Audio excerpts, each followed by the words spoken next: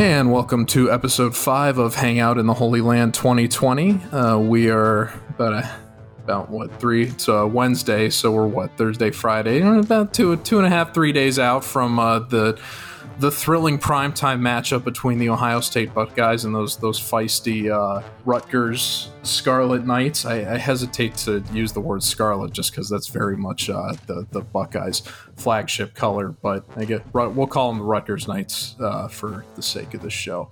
But I'm joined as always by my co-host Gene Ross. Gene, how you doing today? I'm doing great. I'm excited for Greg Schiano and the boys to come to town. But otherwise, life's pretty good. It feels like fall now outside. It's getting real chilly real fast. So it's definitely starting to feel like football weather out there. Yeah, the November nip is definitely in the air. And yeah, I look forward to breaking down more Buckeye football now that I'm not, hungover from too many Kit Kats and craft Halloween beverages as we were on Sunday when we were breaking down the immediate aftermath of what for some was a disastrous 38-25 victory for the Ohio State Buckeyes over the Nittany Lions of Penn State. But there is another game to play this upcoming week. Obviously not as much of an intimidating matchup, not only given the Buckeyes are at home as opposed to in Happy Valley, but it's also against who have been, colloquially referred to as the whipping boy of the Big Ten in recent years in Rutgers.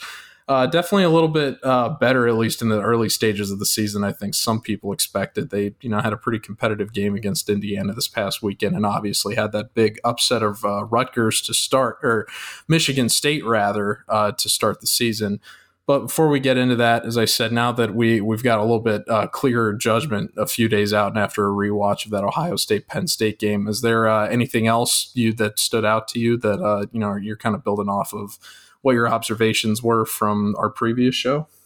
Yeah, sure. It was good to see around the Ohio State world that it wasn't just our followers that were like really down on the game. I listened to a few, other Ohio State podcasts, and it seemed like their audiences kind of had the same feel. And all like the podcast hosts were kind of on our side, where it was like, we're just trying to tell people like, don't freak out. It was a really good game for the Buckeyes, all things considered.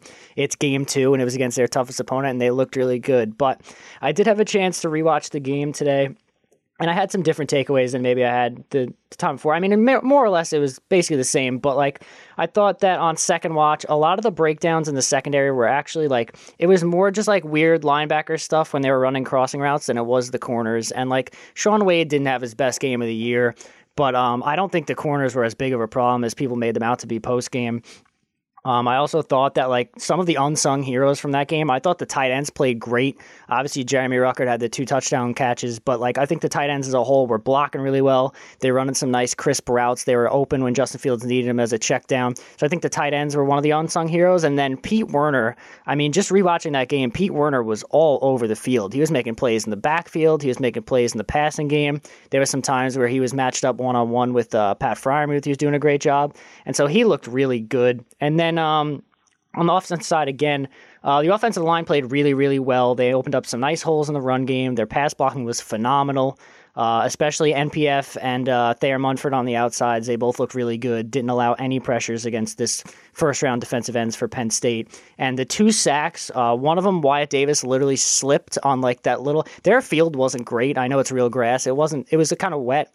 Wyatt Davis slipped dropping back, and then Justin Fields, trying to evade the sack, also slipped. And so that led to one of the sacks.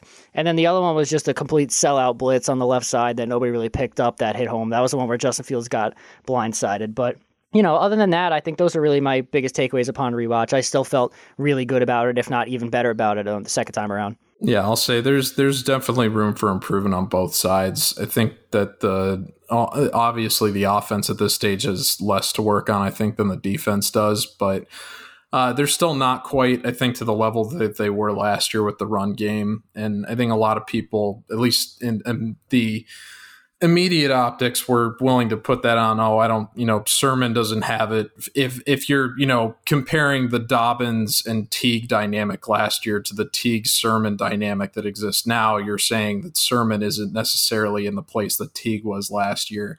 That Teague was hitting the holes a lot harder and just more explosive going down the field. Of course, Teague also had the benefit of playing, behind a a running back that really was able to more effectively, I think, wear down a defense over the course of the game. But I think that, Sermon, I mean, I hesitate to call it struggles again, because the guy, got 56 yards on 13 carries last game. So he's still getting a pretty decent average there, but he definitely didn't have as much pop or flash as Teague did, didn't, really do as much in the red zone. And you kind of saw the coaches more leaning, I think, towards using Sermon as a red zone back rather than that third down role that he should probably be more suited for, just given his proficiency, I think, with playing in passing sets when not being used as a blocker. So I kind of hope to see that his role, kind of shifts more in that direction. And I think this game probably serves as a good observation for that going forward, given, not only how Sermon didn't really do great in the red zone, but also how Teague, excelled and was really able to get them down to the goal line when they tried to lean on him for that. But as for the offensive line, which I think, has more room to grow rather than the running back room does, you're still seeing, I think, with the running game that Nicholas Petit-Frere and Harry Miller, just from not having as much experience as the other guys that are along that line, not quite as comfortable with doing the zone runs yet. This is something I've seen in particular with Miller the last two games, is that he just seems like he seems like he's a step and a half behind relative to everyone else when, making that initial block along the defensive line and then trying to free the guy up next to you or yourself to go the next level and get the running back. A lot of those plays that Teague had in this game where, he was meeting a linebacker and then, he'd be able to get away and then, kind of break forward for another 5 or so yards.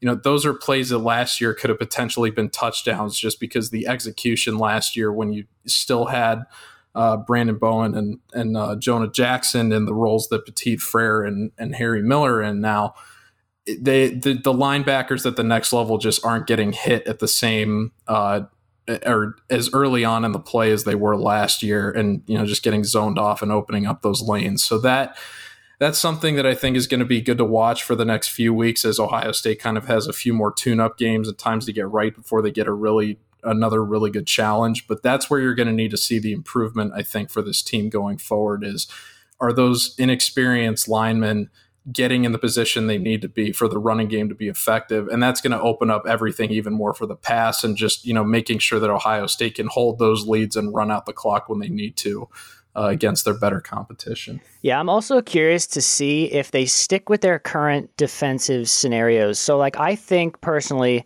Ohio State's third down set should be their every down set. And I mean, basically what that means is they bring in Proctor and they play him close to the line as the bullet, and then they play Hooker up top as the one high safety. But there were times on Saturday where they had two high safeties with Proctor and Hooker both out there, and then they had three corners on the field with two linebackers. And then there was another set where they had Baron Browning as a down defensive end on the line. So they had a bunch of different sets. I really think their third down set with Proctor and the bullet is their best defensive look. They went to it a lot in the fourth when Penn State was exclusively passing and didn't have a lot of time left, and it went really well both in runs and in the passing game. So I do think that's their best set, and I'm interested to see if they switch to more of that moving forward instead of the traditional, three linebacker sets that they've been primarily using.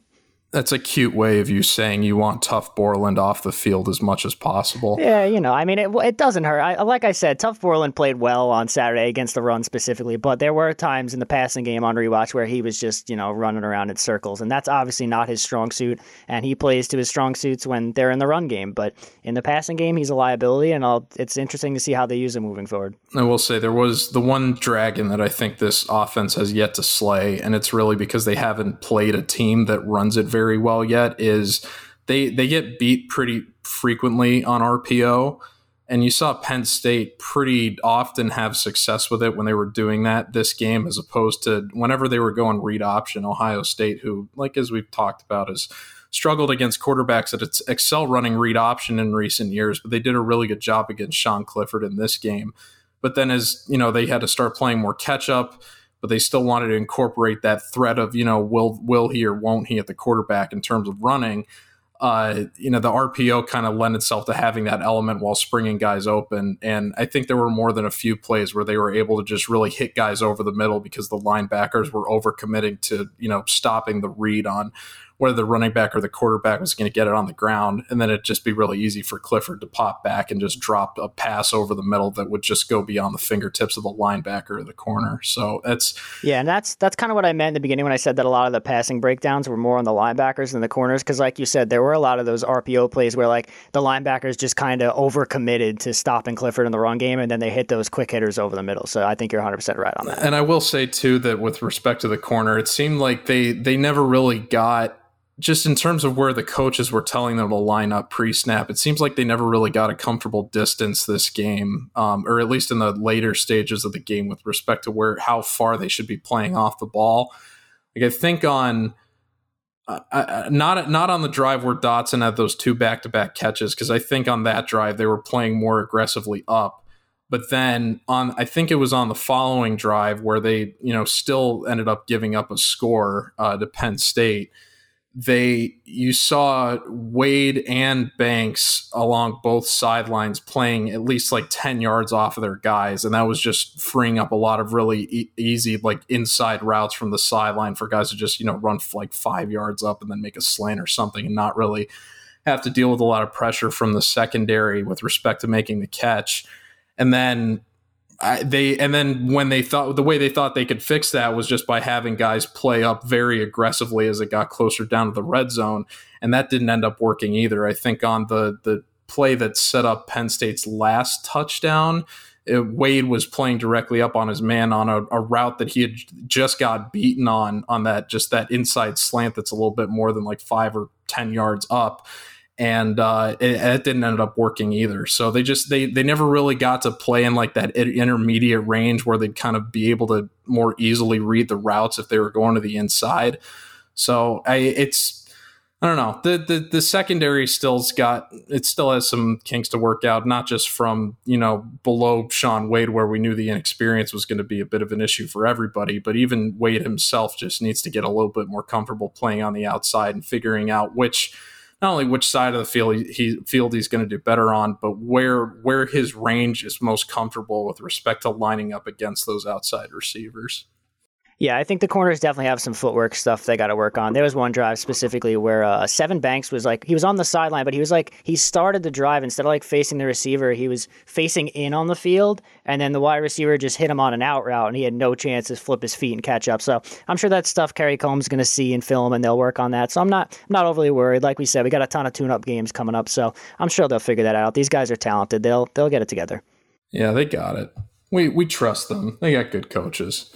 And what a better opponent to figure it out against than the Rutgers Knights. Not the most impressive showing from them directly out of the gate, although they definitely look pretty interesting against Michigan State. I will say that I think, any game where you've got to combine more than 10 turnovers from both teams, it's hard to draw more, Yeah, and Rutgers isn't a pushover this year like they usually are. I mean, they're not gonna be world beaters. They're not gonna beat anybody with significant talent. But compared to past years where every team beat them by 50, I mean, they already have a Big Ten win this year, so they're ahead of the game from where they would usually be at this point in the year.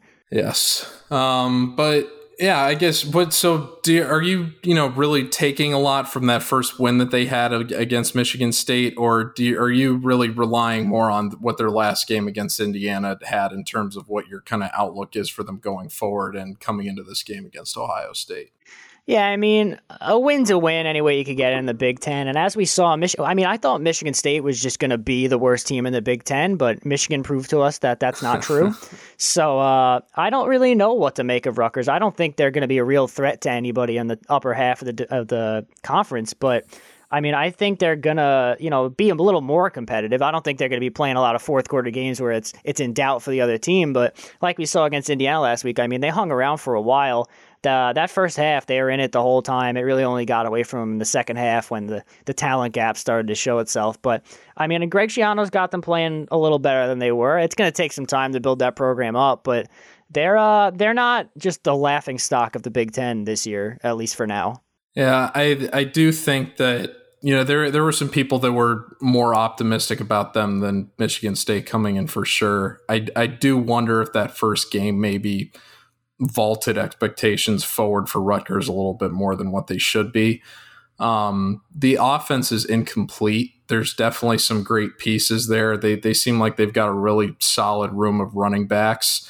And their quarterback seems like a viable read option threat in his own right, but the passing game just seems incomplete with respect to having a QB that I think they've got a guy that can make nice, fade throws and Noah Vedral, but those usually require, feet being set and clean pockets, and their clean pockets are not something they have the liberty of right now. And even though they've got a guy that's mobile, he's not necessarily the best throwing the ball on the run. So being able to, get out of a clean pocket and then reset your feet to be able to make clean throws is never a simple task, and not one that's normally schemed into a lot of plays. So I think that they've got a lot of unproven receiving talent to go alongside with that. So it's going to be tough. Their offense right now, they rank 47th in scoring offense in the country. They're 101st in total offense. So, I mean, they're not doing great things out there, but Noah Vedral, their quarterback, he's a transfer from Nebraska, former 3-star prospect. On the year, he's completed 62% of his passes for 298 yards, 3 tutties, 4 interceptions. They got a good wide receiver in Bo Melton. He's already got 8 catches for 100 yards and 2 touchdowns. He was a 4-star prospect out of New Jersey. So, I mean, they have some things working on offense. I'm actually surprised that their run game isn't as good, and I guess it just comes down to the offensive line because Isaiah Pacheco was really good for them last year, and now on the year this year, he's their leading back with only 87 yards on 29 touches with a pair of touchdowns. So their offense, I mean, they've got some guys that could put things together, but it's leaving a lot to be desired early in the year. I guess the big thing for me is that they don't particularly do well with either side of the line of scrimmage, and you just alluded to the offensive line being the issues that are kind of holding them back on offense. And then defense too, I mean, you can see that they only have like 3 quarterback pressures against Indiana, and Michael Penix is not an easy guy to, get after by any stretch, but you still, would like to see more than that. They only had 1 sack in that game as well. So I think that if you're a team that's, struggling to really establish a presence on both sides of the line of scrimmage, you're going to struggle in a lot of games. So that's why and this is particularly true when you're facing a team like Ohio State, who I think you can pretty clearly say won the game against Penn State last week because they were so dominant on both sides of the line of scrimmage. So for, whenever you're looking at a team that just the talent in the trenches just doesn't match up, it makes for a much less intimidating matchup than I think you would have otherwise. So we both feel a little bit differently about Rutgers, I guess. Yeah, I mean, you got to win football games. Got to win football games in the trenches. When it comes to their defense, I mean, their numbers are not very good. They're 90th in scoring defense, 110th in pass defense. Surprisingly, their run defense has been pretty good. And I mean, they went up against Michigan State and Indiana, 2 teams that aren't exactly running the ball very well.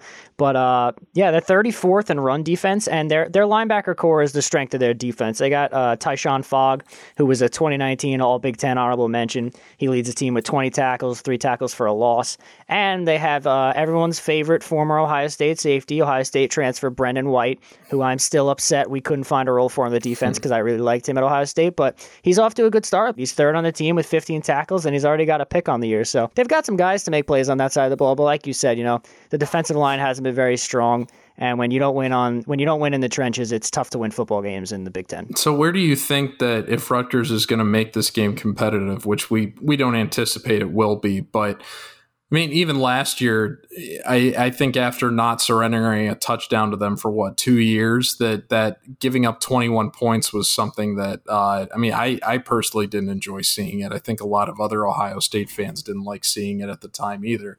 So where do you think that, if Rutgers is going to make Ohio State and their fans squirm, how do you think that they're going to be able to get that done? I mean, just looking across the board, I really don't even see a way they could do it. But I guess if you have to twist my arm and make me pick an area, I guess they'd have to keep doing what they've been doing best and just stopping the run game. And I mean, once you do that and you put the ball in Justin Fields' hands, you're probably just going to get even worse torched than you would have if you would just let us run some clock. But I mean, yeah, I guess that is the strength. I mean, Noah Vedril's been okay. He's hit some throws. And like I said, Bo Melton's pretty good. So, I mean, if the corners aren't, if they're still struggling out there, they can maybe hit some things over the top and get a touchdown or two to not to make things interesting, but put points on the board. But I just don't see a way across the board that this team even like keeps things remotely competitive with just the talent gap between these two teams being so apparent. Yeah. So I think the ideal scenario for Rutgers in this game is you establish the run early, which isn't going to be something that's necessarily easy to do, but they've got running backs that, if they make, one or two guys miss, they could, suddenly end up making this a bit more of a headache just in terms of seeing those gains being given up than, would otherwise be palatable. And if they're not correctly committed to stopping Noah Vedral as a runner, I think that he could probably make them pay with a couple, otherwise easy gimme first downs that otherwise would have been hard to come by for other opponents. But I think that if they're kind of able to, move the ball along that way, and then, I anticipate that Ohio State's pass rush is going to be able to get after them early and often. So I think the key for them is going to be if Rutgers is doing quick throws, if they know where their, first and second reads are immediately and they're focused either on those or, getting out and, just getting the ball away or keeping things safe. I think that they might be able to have some early success in terms of moving the ball and just, getting some kind of scoring up. But again, they have that weird absence that exists with Vedral, which is can set the feet and throw and can beat you with his feet running the ball. But the intermediate stage there of getting out of the pocket and then getting, into running space just isn't there like it is with a lot of other mobile guys. So if Ohio State's breaking down that pocket early and often, I don't think he's going to be in a position where he's kind of able to do the improvisational beat you with his feet thing that a lot of these quarterbacks that have that component are able to do to take advantage of Ohio State. So I want to say this would be kind of a good stress test just for a lot of players on the Ohio State defense that we need to see, kind of get tested a little bit. You figure Rutgers is going to be in a lot more throwing situations as this game goes on and the lead starts to kind of get away from them. But we'll see how Ryan Day and Kerry Coombs react with personnel, and whether or not they feel like they want to give guys that need a bit more experience that they're probably going to need to rely on later in the season. We'll see if they opt to give those guys a shot. But in any event, we both feel pretty good about how they're going to be able to manage holding Rutgers back from making this a shootout, I think. Best case scenario for Rutgers is that Justin Fields forgets there's a football game going on Saturday. That is their best path to a win. If like Justin Fields, Pete Werner, the entire offensive and defensive lines, and Ryan Day all forget to show up to the stadium, then Rutgers might have a chance. Yeah, Fields, God bless him, right now seems like the only two things he cares about in life are football and hanging out with his dog. So unless they bring Same here. Yeah, unless they bring the dog out onto the field for this one, I think Justin's going to be pretty locked in. I think Uno Fields could put up some rushing yards in this game towards the end, depending on how lopsided it is. I think you could put a lot of creatures at running back for Ohio State, and they'd still find their way to fall forward for yards, thankfully, behind this offensive line. So I've kind of voiced what I think Ohio State needs to focus on improving in this game, just with respect to fine-tuning the zone running game and, getting Trey Sermon Master Teague and Trey Sermon more situated in what their respective roles should be going forward. But where would you like to see Ohio State take strides as they try to go for a victory in this one? Yeah, I think, like you said, just cleaning up some of the stuff in the run game, getting on the same page, especially on some of those inside zone runs. Those have been really the ones that have kind of been a little tricky early on in the year. I think just the straight up, regular runs up the middle and just stuff that's like normal blocking one-on-ones, they've been really good at. But some of the inside zone stuff, they've had some, miscommunication, some missed blocks, and it's led to, no gain runs. But other than that, I think it'll be good for the secondary to maybe, they play under less stress. Like there's probably not going to be a point in the game where they're worried worried they have to make a play or they're going to lose. So they could play a little loose out there, maybe get some of that footing, like I said, cleaned up in the secondary. And I think those are two of the main areas to focus on. Maybe, I mean, we're not going to see Ohio State pull out anything funky here. They're not going to empty the playbook for Rutgers. It's probably going to be a pretty boring, generic offense, but I mean, that's really all you need to put up probably 50 or more points on Rutgers. So nothing crazy. I think you alluded at the top of the show that Ohio State's never posted 60 on Rutgers. Correct. Do you think that we get that this weekend? Well, Ohio State, since Rutgers joined the Big Ten in 2014, Ohio State is 6-0 against Rutgers, but like you said, they have never scored 60 points. Their biggest margin of victory was 58-0 in 2016, and their average margin of victory is 46.5. So, I don't think they're going to put up 60 this week. I think Ryan Day still has a little bit of respect for Greg Schiano. He's not going to want to run it up too big, but he is going to want to get some style points. So if I had to make a guess on score, and we were both off last week, you were a little closer than I was, but I'm thinking somewhere in the neighborhood of probably like a 56-13 affair.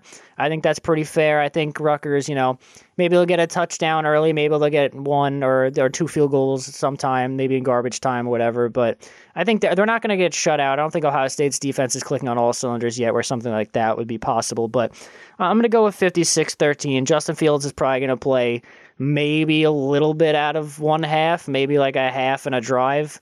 But anything more than that, I'd be a little surprised if they need him out there still. See, I think Ryan Day was on that 2018 staff, and he's secretly incensed that his guys weren't able to go to the college football playoff because Mr. Greg Schiano's defense just, for whatever reason, felt like they had to give up 200 rushing yards per game to Chattanooga State or whatever low-level team was rolling out against the Buckeyes that year, in or out of conference. I think Ryan Day is respectful, but I think it's all crocodile smiles for Greg Schiano. I think he's going to eat his soul this weekend. Ohio State is getting that 60 piece. I don't know how many points he's going to give up. It's kind of at the discretion of whatever, Day and Coombs wants. I'm going to, just based on some of the miscues last year and the fact that Rutgers is going to be needing aggressively to play catch up to stay in it, I'm going to say they get 17. It'll probably be less than that, but I'm going to say 17. And I'm going to say that with, the weird state of the kicking game, that we're probably going to see Ohio State go for a lot more touchdowns than they do field goals in this one. And I'm going to say 63-17. Let's go, Bucks. I love it. Step on throats early. I don't care if it's Rutgers. Put the points up. What's crazy, you talk about the Greg Schiano defense. What's still crazy to me is that the defense that year, all of those same players, more or less, came back in 2019, and they were the best defense in college football a year after they were the worst defense in college football. So that just goes to show you how important coaching is in college football. Stay scheming. It's the name of the game. Yeah, I mean, you can have all the best personnel in the world, but, if you got the wrong guy managing them or developing them, just not the right people in their ear, can send them in a whole different mess of direction. That's why every 5-star recruit doesn't end up in the NFL. It's just the way that these things go. But we know for the most part, Ohio State hires the right people for the job. It's just for a while they had they had a guy who was not the sharpest tool in the shed, I think, with respect to defending these modern offenses. That was unfortunately at the helm for the Buckeyes then. But We've moved on, and all the best to Mr. Greg Schiano, except for this coming weekend. But it's like we said, there's only one team that really gets to claim the color of scarlet, not just in the Big Ten, but in the greater scheme of college football. So we both feel pretty good about Ohio State. I think it's probably a good place to wrap it up for here. We will be back in your ear on Sunday with a quick recap of the results from the Ohio State-Rutgers game.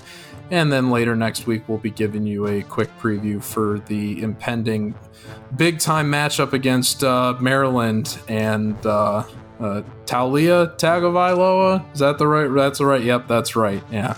Yeah, I think it's Talia Tagovailoa. Either way, I mean, it's going to be just Rutgers 2.0 for the more or less. Maybe Rutgers with a slightly better offense. Yeah, no, it'll be good. It'll be another good test. That's not really a test. I don't know what would you call it. It'll be study prep, study guides. I don't know if you guys ever did those in prepping for tests in middle school. I think that's probably more of you wouldn't quite call these games tests, but they'll be good study guides for Ohio State going forward as they try to get better for the higher profile matchups and offenses they're going to face throughout the rest of the year. But in any event, we want to thank you for tuning in. For Gene Ross, I'm George Eisner, and this has been Hang Out in the Holy Land episode 5, and we will be back Sunday with a recap of the Rutgers game. Until then, stay safe, enjoy the start of your November, and go Bucks. Take care, folks. See you Sunday.